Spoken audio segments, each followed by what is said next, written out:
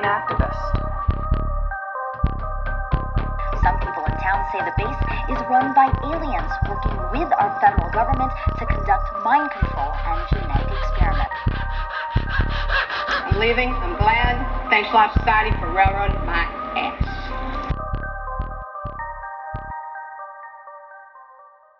What is up, everyone? Welcome to the Eerie Americas. I am one of your hosts, Christy Hull. I'm your other host, Vicky Ayala. Now that we're bi-weekly, we don't record as often, and I swear we forget. I know it's usually me, but this time Christy was like, who starts? And I'm like, I'm rubbing off on you.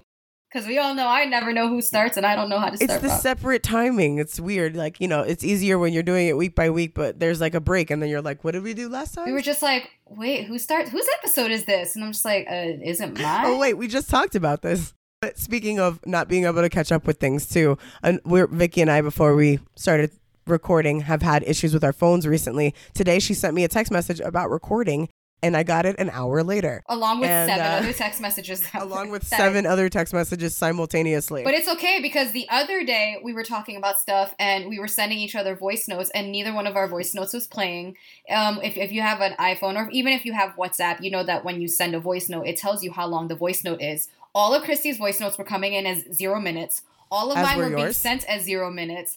Some of my messages were randomly sending in green, like it was a freaking Android. I have no idea. And what happened was that I've been having I think I've spoken about this in previous episodes where my phone hasn't been working, and I went to Apple and I didn't do shit. We've talked about this before. Yeah.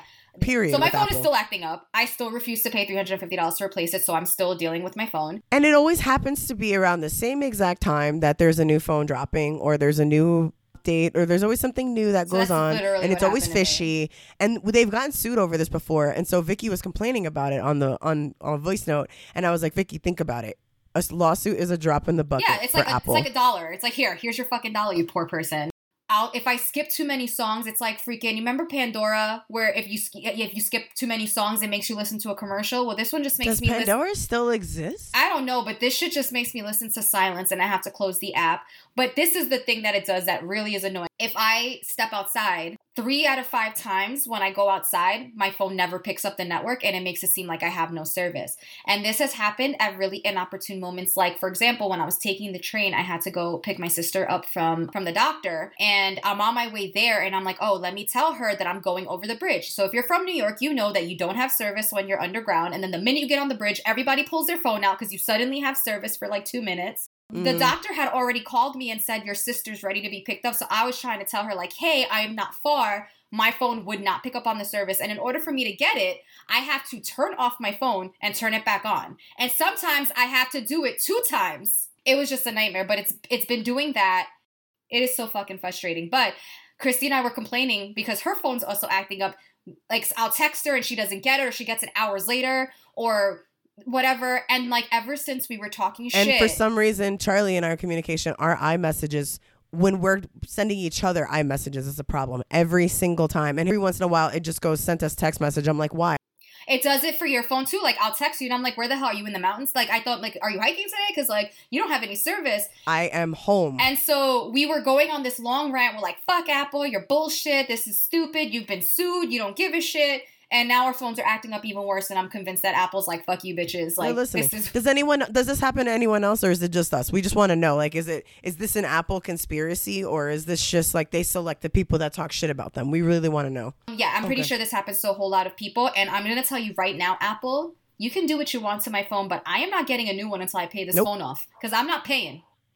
I'm not getting a new one until I feel like I want one. And I hate the pressure of always feeling like you need a new one. Why? My phone works fine. I don't need the newest one. If you need it for work purposes, or if you just want to be that person that always has a new one, good. But why do you force people that are perfectly content with? You're always going to have that population of people that gets the new phone. I think you have enough people that do that you don't need to force me to get the new phone, because I still spend money even with my old phone. First of all, I still pay my bills, so you're still getting my money. I buy accessories. Right. I'm constantly buying phone cases. So you get your money. It's dude, you're still going to get my money. Eventually, I'm going to upgrade and you're going to get my money. But let it be my decision. And after a whole year where people were home from COVID and a lot of people lost their jobs, you would think that they would cut their shit for this 1 year. Nope. So fuck you, Apple. I'm still going to use your products, but I'm going to do it begrudgingly.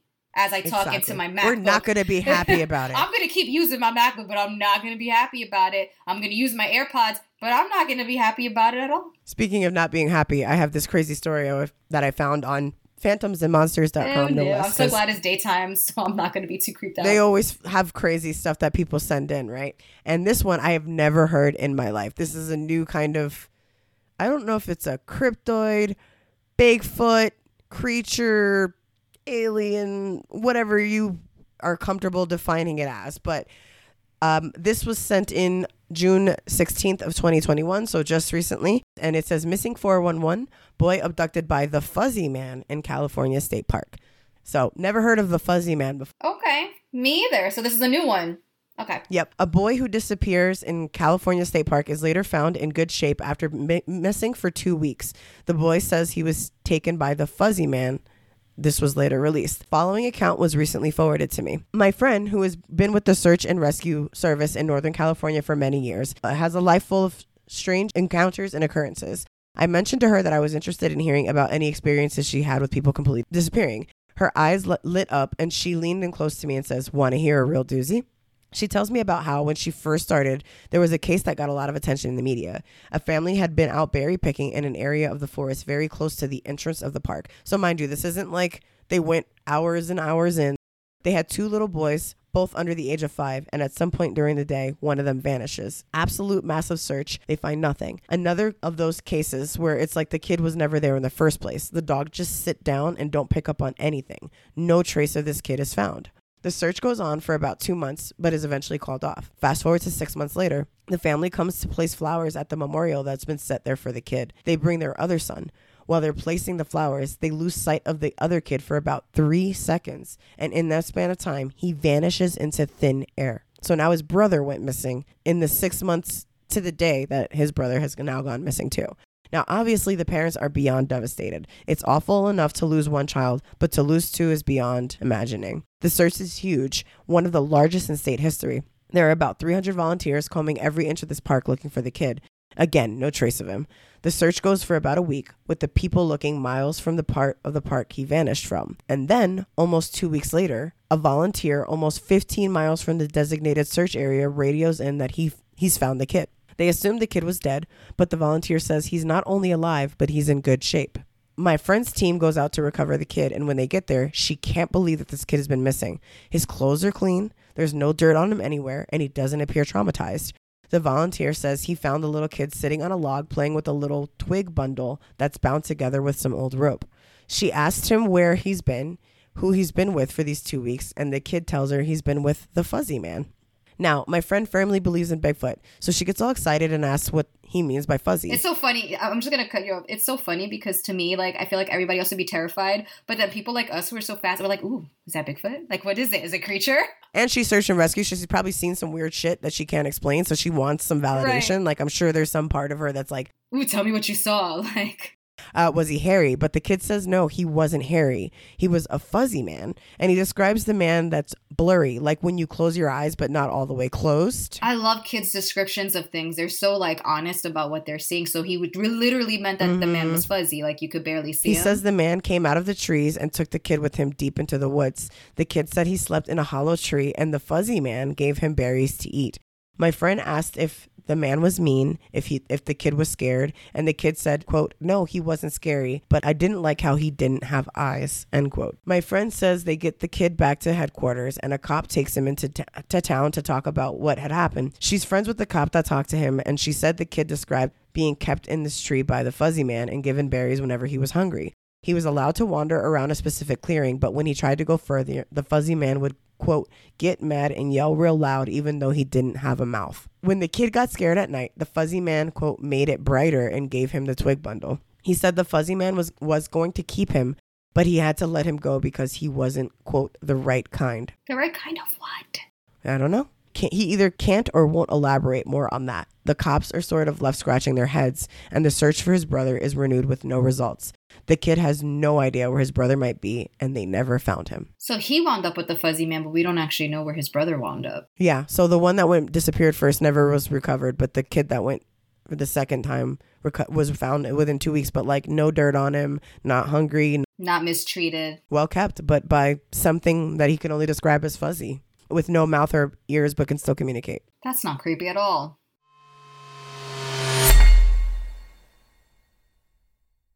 I know we've been covering quite a bit of murder lately with like very little reprieve from it. But I promise you that there's just so many crazy cases that Chrissy and I are coming across lately. And like, it's like, I don't know why I never heard of these before, but they're coming up and I can't not cover it. So you guys are going to have to like bear with all the murder. I promise that there's something different about all of them. And I also promise that my next case will probably not be about murder. I'm going to say probably. Probably not. I promise I will try to make my next case not about murder.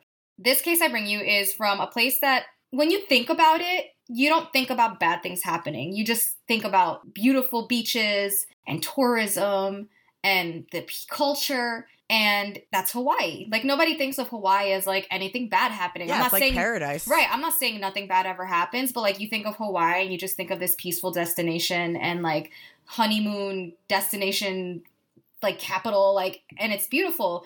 But I'm here to bring you some awkwardness and show you that bad things do happen in Hawaii. I'm going to tell you about an unsolved, almost 40-year-old cold case that's coming out of Hawaii. You said 4? It's 40. It's 40 years old, almost 40. 4 decades. Okay. In 2022, it'll be 40. So it's been 39 years. It is completely cold and unsolved, may never be solved. But there's something very interesting about this case that really drew me to it. And you guys will find out about it in a little bit. So we're going to go back to 1982. 19-year-old Lisa Au. Her name is spelled A-U, so I'm going to pronounce it Au. So sorry if that is not how you pronounce it. I'm also going to mispronounce a lot of these words because Hawaiian Islands are involved.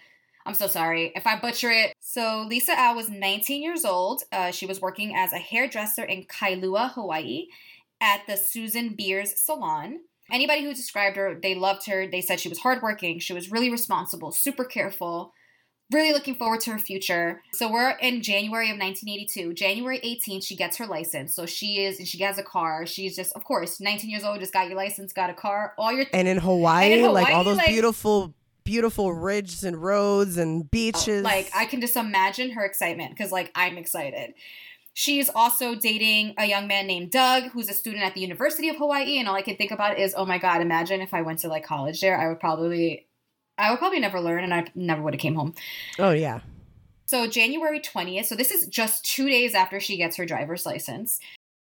She has plans with her boyfriend, Doug, at his sister's apartment in Maikiki. I don't know how far that is from Kailua, but I'm pretty sure it wasn't far because she drove there. She has a shift at the hair salon. It starts pouring rain, and because she's a new driver, I think she was a little bit cautious and like kind of scared to drive in that rain, so she kind of like procrastinates and doesn't leave right away, but finally like she just leaves at around 9:45 p.m. and makes her way to Doug's sister's apartment. She's gonna meet Doug there because again, she's working, he's a student. Because I know that at first I was like, why wouldn't they just go together? And it's because, you know, he's going to school at the university and she's working at the hair salon. So before she goes there, she stops at a grocery store to get some poke for the night. And then she meets Doug and his sister at her apartment. But it doesn't seem to be like a very long meeting because she's headed there at 9:45. But the two of them leave around 12:20 a.m. So really, it wasn't like a very... It was a quick visit. It was a quick visit. Okay. Again, he's a college student. Looks like he's pretty responsible because he's going home early. He goes back to his dorm and she's going back home. She lives with her parents. But she never makes it home.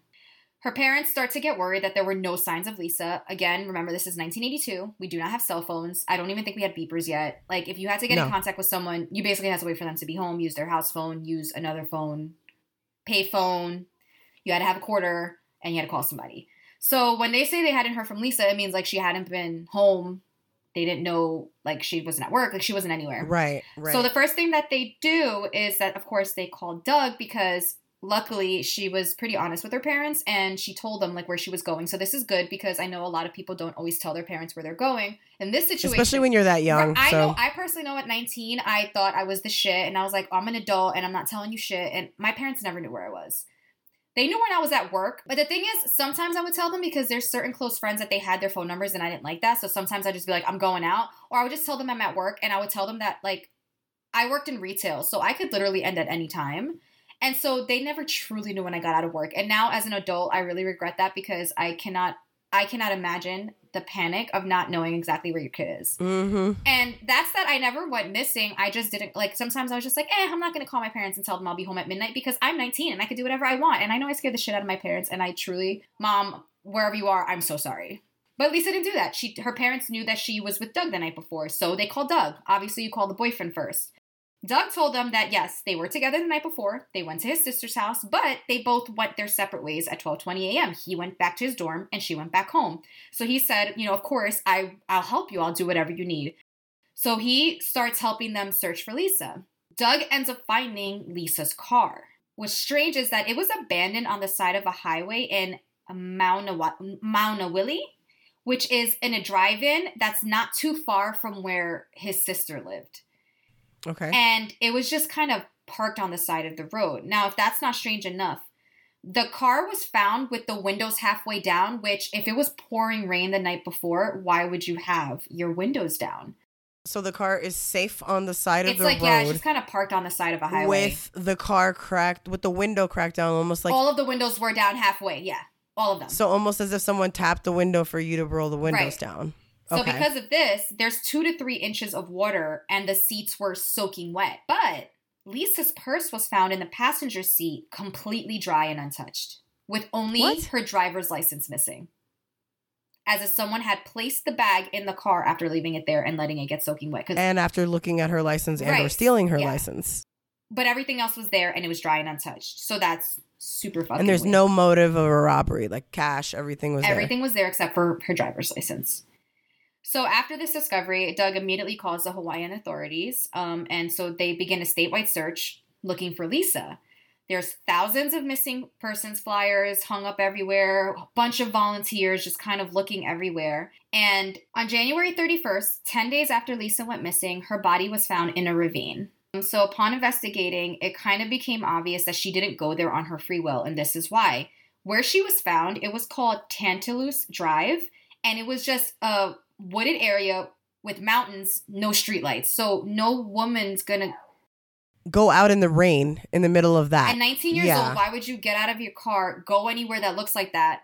It doesn't make sense. For a 19-year-old woman by herself, just got her license in the middle of rain, trying to get home to her parents, for her to stop in a wooded area with no lights. It just doesn't make sense. No way. So there was no suspicion. So unlike our other cases, nobody tried to say it was suicide. That was that was eliminated as a reason.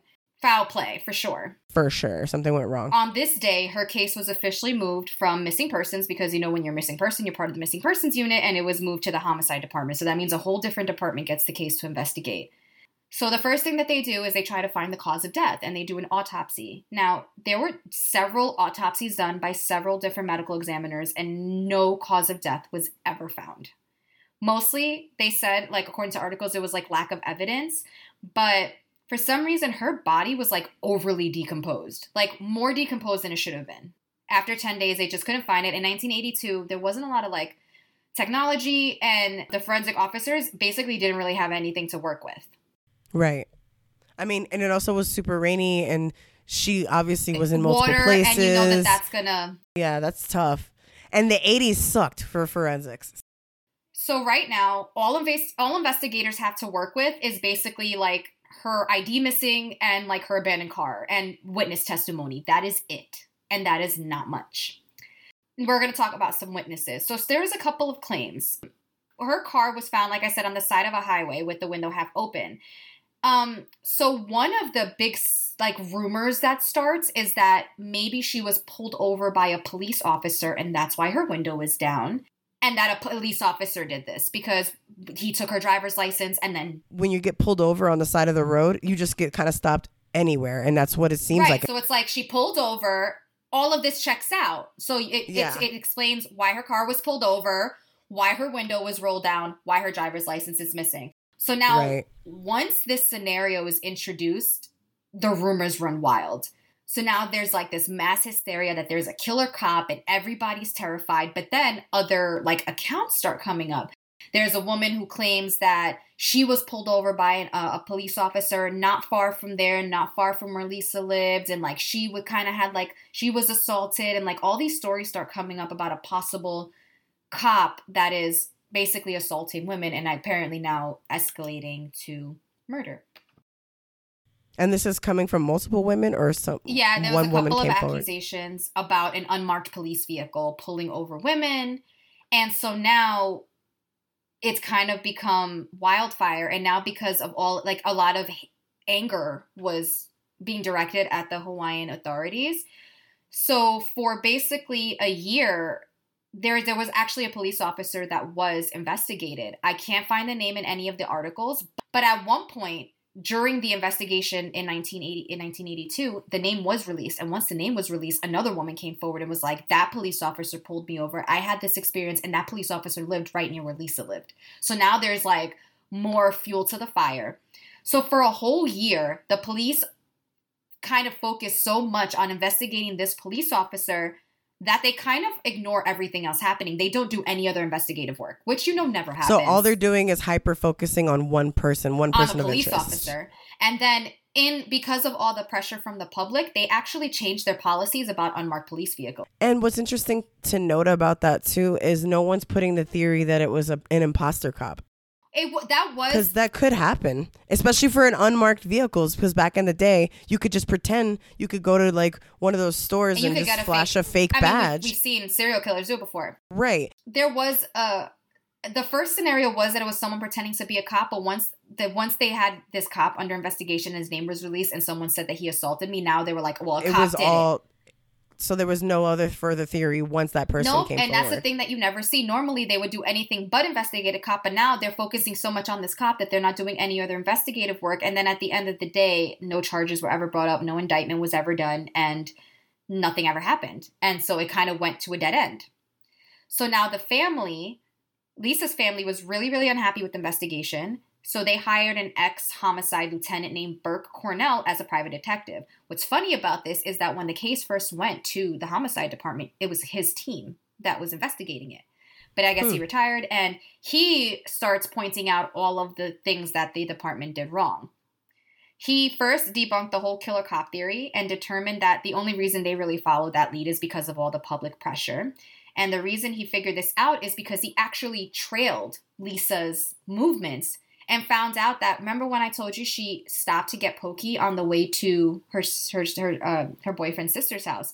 She used a check. Now, I know a lot of you don't know what a check is, but you used to be able to use checks at stores, and when you use a check, you need an ID, and she just forgot her ID, and he tracked this shit down. All this time later, her ID was at the grocery store. Nobody stole it. What?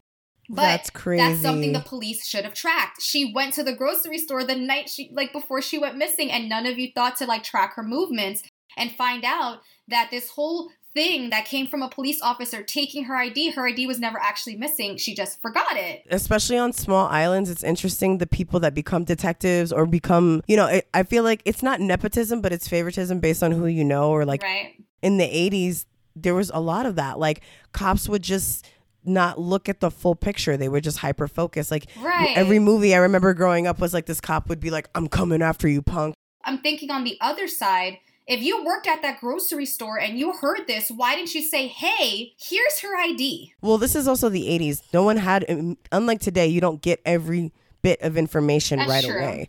So we don't even know if people knew that her ID was missing. We don't even know if... For all we know, they threw it in a drawer and didn't even realize they had it. But so that's one thing that he debunked right away.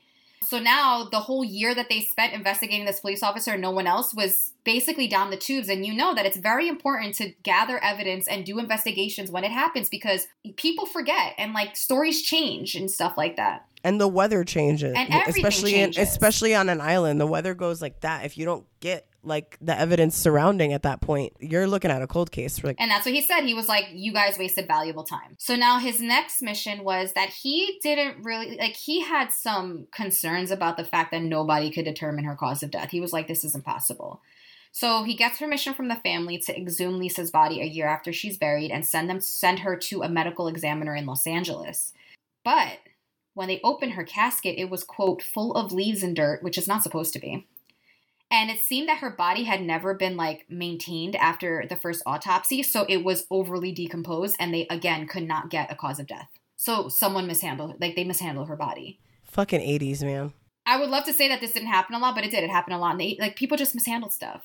Because a year after, your body shouldn't be that decomposed. And not just that too, they didn't have any like basic rules yet when it came to forensics. People were still kind of figuring it out. There are certain like policies that you implement now to ensure, especially if someone died in a horrific manner or an unsolved way, where they make sure they collect everything. And this wasn't even a thought back in the day. It was just like, all right, they looked at her, boom, okay, that's it. That's the end of it. Like put her to rest, and that's it. Like, it's really strange. It sounds foreign to us now because we've... Right, so like but like now, that's the way that's why so many serial killers like Ted Bundy and stuff, they got away with this shit because that's the way investigations went. If this had happened now, it probably would have been solved a lot quicker because you follow up on leads, you follow up on certain things, there's surveillance everywhere.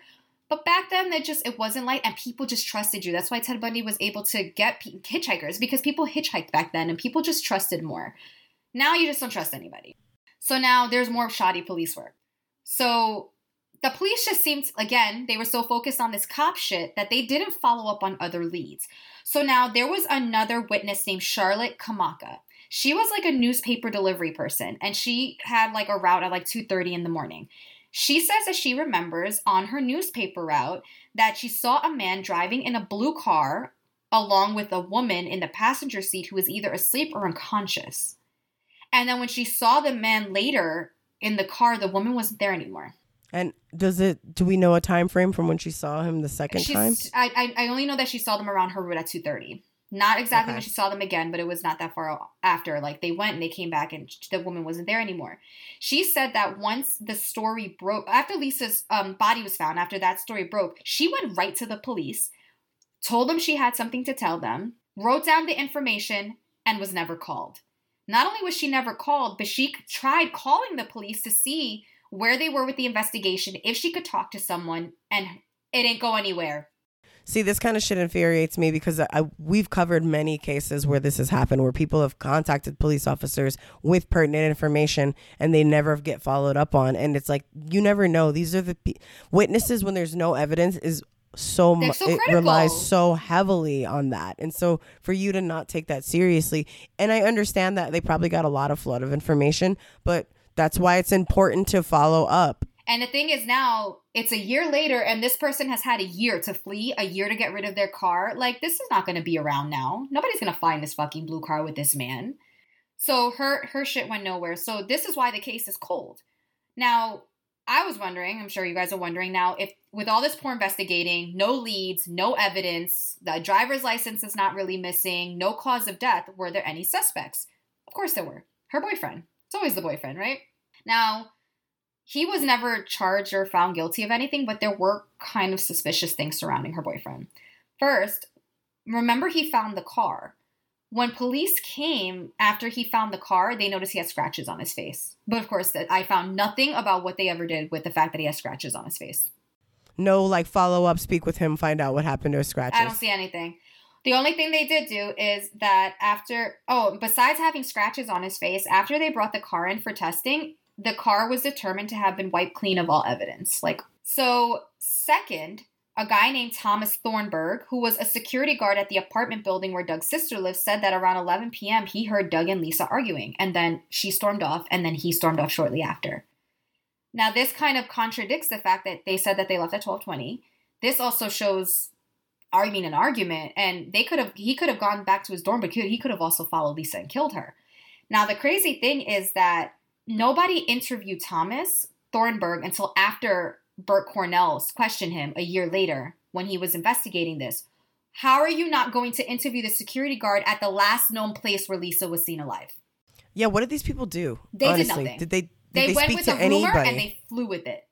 They never interviewed this man until after the investigator a year later. Insane, truly. So now at this point, the fuck are they going to do about it? His memory they can't confirm anything. Now, after all of this, Doug was given 2 lie detector tests. Now, you know how we feel about lie detector tests. They're not the most reliable. Like, anything, and literally anything can skew your answers. But I also don't think that failing 2 lie detector tests is a good thing. He failed both tests. And his reasoning why he failed was that he supposedly felt guilty for not driving her home because she was an inexperienced driver. He should have driven her home and he didn't, and then she died and he felt guilty. He said that's why he failed both times. I can understand you failing once because of that, but you telling me that you failed the same... Or nerves the first time. Right, but the second time... now you've already figured it out. The second time it should have passed. Like, the second time it's like, all right, I get it, but like, let me tell you the story. I did not kill my girlfriend. No, he failed both times. But nothing ever, I don't see that he was ever indicted. No charges were ever brought up. He was never found guilty of anything. Well, because he's a student and he's probably got he gets the benefit of the doubt, especially in the 80s. So. And the fact that they already wasted so much time with this cop, they probably were like, well, we're not going to just like waste another year, you know, and it be wrong. So we're just not going to do this. Now we're just going to like not figure this out and it'd be a grand mystery because we fucked up. And that's exactly what it is. It has now been almost 40 years. It was 39 years this January since her murder. There's no progress in the case. The case is completely cold. There's nothing. And unless some new evidence or some new witnesses or some actual police work gets done. I mean, there's only one suspect, her boyfriend. Obviously, it's kind of obvious who did it. Well, her case is still unsolved, and I feel like it's going to stay that way unless, by some miracle, he confesses. But why would you confess 39 years later? You didn't get caught for the last 39 years. What's that show on Netflix? Those two women go and they examine cold cases. This would be a good cold case for them. It would be. What's the name of that show on Netflix? Do you remember? It's like they used to be like judges and now they're like private investigators. I know exactly what show you're talking about. I'm literally picturing it. Oh, I'm blanking right now. They have Texas accents. It's driving me crazy. We're going to put it in the Instagram and on the website when we figure it out, because I'm sure as soon as we stop recording, we'll figure it out. This is going to drive me nuts. But it's been almost 40 years and there's been nothing on Lisa's case. Just unsolved. So sad. And 19 years old. And I'm sure it's going to be forgotten about eventually too. That's the worst part. It's going to go unsolved because they're not going to magically find evidence. They already couldn't determine her cause of death. No, the witnesses, like, what else can you get from this story? They're not going to find this fucking blue car. They're not going to find this man. They obviously, like, didn't do shit about the boyfriend. And there's literally nothing else. And this poor girl and her family, they just have to deal with the shoddy police work. And it's just crazy to me that they hired an investigator who was actually part of the department that fucked up the case in the first place. They uncovered all of this shit and they still can't figure it out. There's nothing worse than shoddy police work. There isn't. Like there's nothing worse than that. I think the lead, the investigator, he's like 70 something now, and he said that this is like a case that haunts him, and he said he can remember everything about this case clear as day, like it happened yesterday, because it's like Well, it's good that someone still cares. He still cares, but there's nothing. There's nothing for him to do. And that's just the unsolved case of Lisa Au. So sad. Who does that? Who does that? Who does that? Who does that? So I swear, guys, I know that it seems like we attack them and it's bad and yada, yada, yada. I literally was texting Vicky saying I'm trying to find something else because I can't find anything not funny that doesn't include Florida. It's been a struggle for all of our Who Does That. Every single time we record, we're like, dude, there's nothing funny happening. And then anytime it's something funny, it's always... You go south and there's Florida. It's always Florida. I had 2 stories that I was mulling between, and they were both Florida, and it wasn't done intentionally. At the end of the day, we're just going to have to accept that Florida's going to Florida. We should just change this to Who Does That Florida, because it's just basically like, what happened it's become. in Florida this week? So what you got? I found this on HuffPost. Florida woman posed as student to promote her Instagram page. That's right. So she posed and tried to pretend to be somebody else and then sent out her real social media profile. They're not even smart in Florida. I'm sorry. Think about that, I'm pretty folks. sure that there's smart people in Florida, but I just feel like, I mean... Let that register. So you pretend to be a student. You falsify your image. We'll get into exactly how she did it. But goes on there to try to make herself social media famous. You're going to get caught. That's the point of the story, guys. I don't have to even get to the end for this. But the funny thing is, if you succeed in what you're doing, that's how you're going to get caught. So she succeeded in what she did and got herself caught because of it. So investigators said Audrey Francisquini, 28, so she's probably graduated at least 10 years ago, snuck on the campus of a Miami area high school and handed out pamphlets printed with her Instagram account. A 28-year-old woman who wanted to promote her IG page attempted to blend in with students as Miami area high school police said. Monday's stunt at American Senior High School landed Audrey Francisquini in jail, where she's facing charges of burglary, interfering with the school function, and resisting arrest without violence, record shows.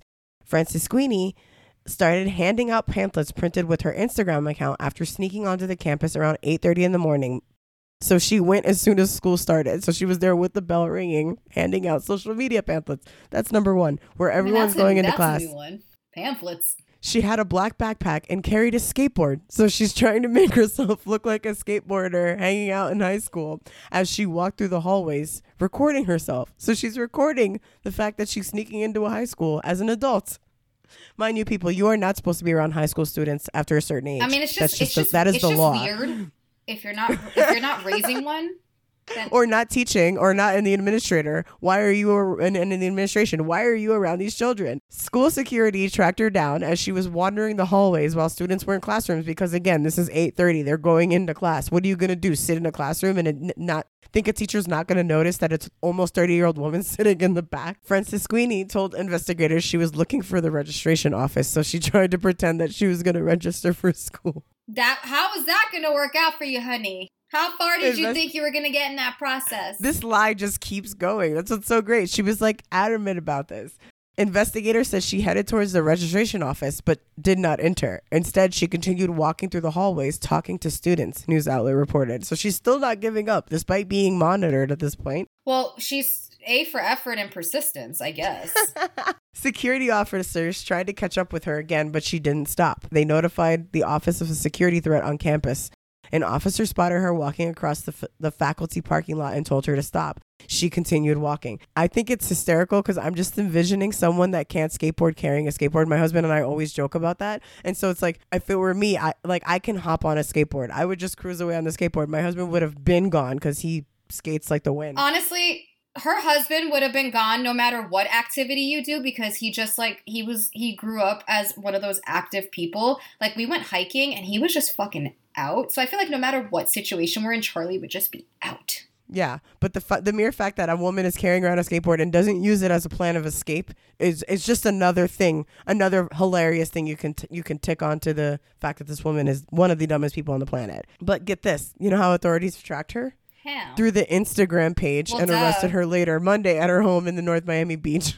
So she got caught because it was her real Instagram account. The school system will be conducting a thorough review of the incident, Miami-Dade County Police spokesperson Jacqueline Calzadilla told the Miami Herald. They will be looking into how she was able to sneak into the school and elude security several times. It's easy. She pretended to be a high school student. Right. I can't tell you how many times I lost my high school ID and no one ever asked me for it, or even my college ID. I never got asked for that shit. Records did not list the lawyer, Frances Sweeney, but she did post her arrest photo on her Instagram page. Because, I mean, why wouldn't you? You went through all that. You might as well get a selfie out of it, right? I hope it was a good mugshot. But I hope you guys find the mystery in this case and can help solve, because apparently Hawaii's not going to do it. Like, subscribe, leave us a killer review, but most importantly, stay weird, Americas. Bye.